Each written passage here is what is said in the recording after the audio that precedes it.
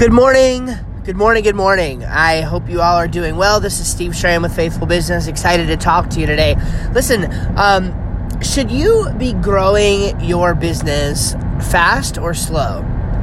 This is a question that comes up from time to time, and it's the kind of thing that the way that you answer this question has the power to inform, either negatively or positively, the kind of work that you're doing.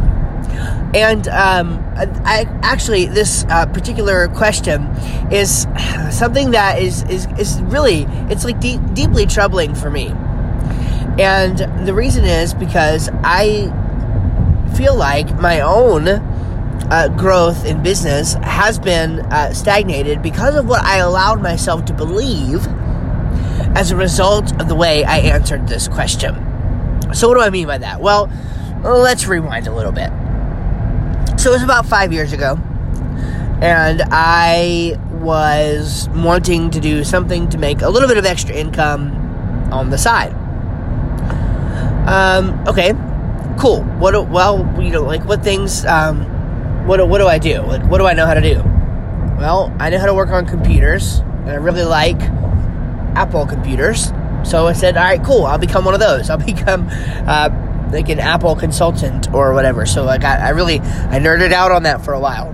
I named my company, the name it still has today, North Mac Services. And of course, the Mac in there is very intentional. It was there because I liked Macs and I worked on Macs. And that was what I was doing back then. And so I did that. And over the course of the next 5 years, landing where we are today, a lot has changed in terms of growth, in terms of the kind of work that we're doing, just everything. A lot has changed. And one of the things that has been a staple for me, there are multiple things in play here. One of them is that I do not take on debt. Okay, well, let me put it this way, because I'm not always perfect at this, but I avoid debt at all costs. I was pretty much determined going into this not to use any kind of debt to grow my business. That includes any kind of,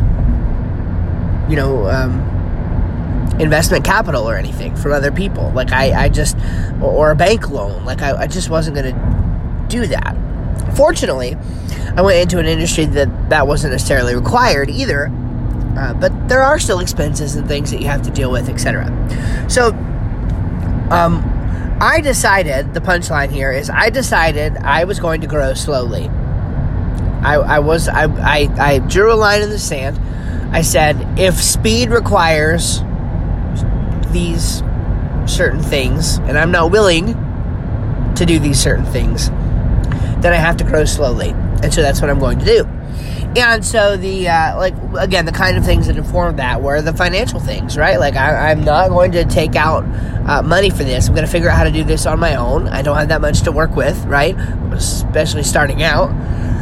And it's like, all right, how are we going to do this? So I started. And I started slow. And my growth all along to this point has been relatively slow, intentionally, right? However, and again, there are other reasons for this too. For example, one of them is you always hear that the companies who can establish themselves and grow slowly and take on challenges as they come, take on the amount of customers that they can handle at a time and not go crazy, those are the ones that don't end up burning out. And I totally agree with that, and I think that's an awesome philosophy. And by the way, I don't regret anything I've done to this point. I really don't.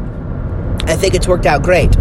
And I guess, the point I want to make here is, for me, unfortunately, sometimes I used that slow growth mindset to translate into failing to take action. What I would do is I would learn a bunch of new stuff, and then I would start to implement, but then I would stop when it started to get a little bit uncomfortable. And I think that is something that has really hurt me over the past 5 years. And so I guess, I don't know where you're at in this journey, but I kind of want to help you avoid that. Even if you decide to grow slowly. By the way, that's okay. I agree.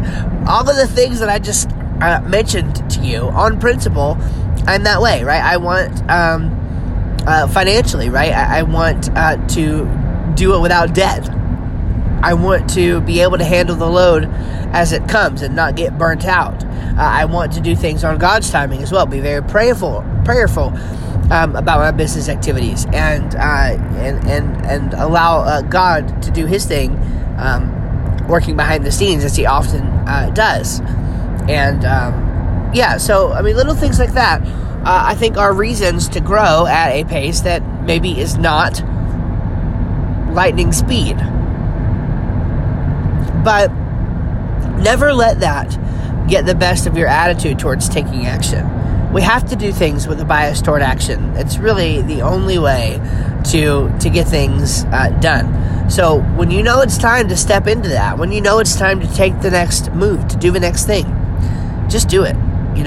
Just do it. Don't let it hold you back. Don't let this slow growth mindset, which is an okay mindset, don't let it hold you back from actually taking action. You can play the long game strategically in business and still be an action taker. And that's really the lesson that I wanted to share with you today. You can do both at the same time. And you should. All right?